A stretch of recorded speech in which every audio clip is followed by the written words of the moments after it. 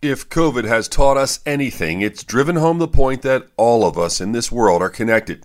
Brazil continues to report the highest number of cases in the world, and despite recent optimism in our country, Brazil is closely followed by the United States. Other world leaders include France, Italy, and India. Recently, we are witnessing jumps in cases in countries that had not been impacted as greatly earlier in the pandemic. This includes Bangladesh with a 67% rise, Peru with a 58% increase, and the Philippines with a 51% increase.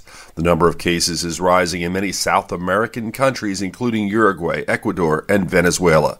This is a worldwide battle, and the virus survives by infecting as many as possible. With your health, I'm Dr. Brian McDonough on 1010 Wins.